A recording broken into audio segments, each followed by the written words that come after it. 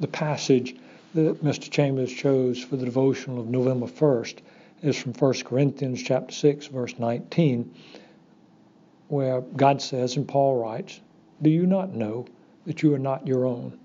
And then Mr. Chambers writes, "There is no such thing as a private life." Now, my friend, that is a compelling statement. There's no private life because you don't own you. God does, if you have been born from above. Paul says right there in verse 20, "For you've been bought with a price." That is, you've been bought out of bondage to the world. You weren't in a neutral state and doing fine. No. You were going to hell as quickly as you could go, and God bought you out of that, and He bought you with the blood of Jesus. For you are not redeemed with perishable things like silver and gold from your feudal way of life, which you inherited from your forefathers, but with precious blood as of a lamb, unblemished and spotless, the blood of Christ. That is, the Lord Jesus, who was drawn, quartered, displayed upon the marquee of Calvary, He bought you. And so Paul draws a conclusion there in verse 20. He says, "Therefore glorify God in your body." The challenge is to honor the Lord God via your body, because your body is His body.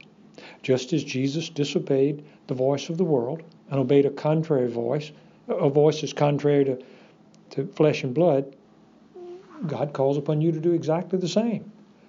The Holy Spirit is your sanctifier. He Himself sets you apart to Himself.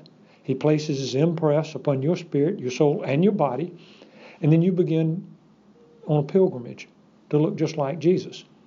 That's why Jesus wants you set apart entirely to Him.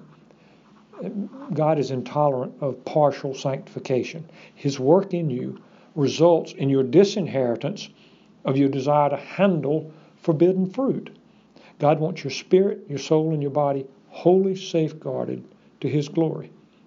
Your spirit allows you to invade the invisible world and grasp the hem of Jesus' garment. As your soul is being sanctified, those around you begin to see what you shall forever be. All the while, in your body, God makes evident the working out of the living sacrifice you have committed yourself to become. You are going to be without blame at the coming of our Lord Jesus Christ. The sacred leaven of the Holy Spirit is operating within you, both to will and to work for God's good pleasure.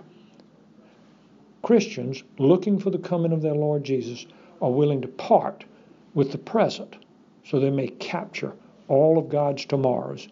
Why don't you take the time right now to describe, perhaps to a friend, or to write down how the God of all men is exercising His ownership of you.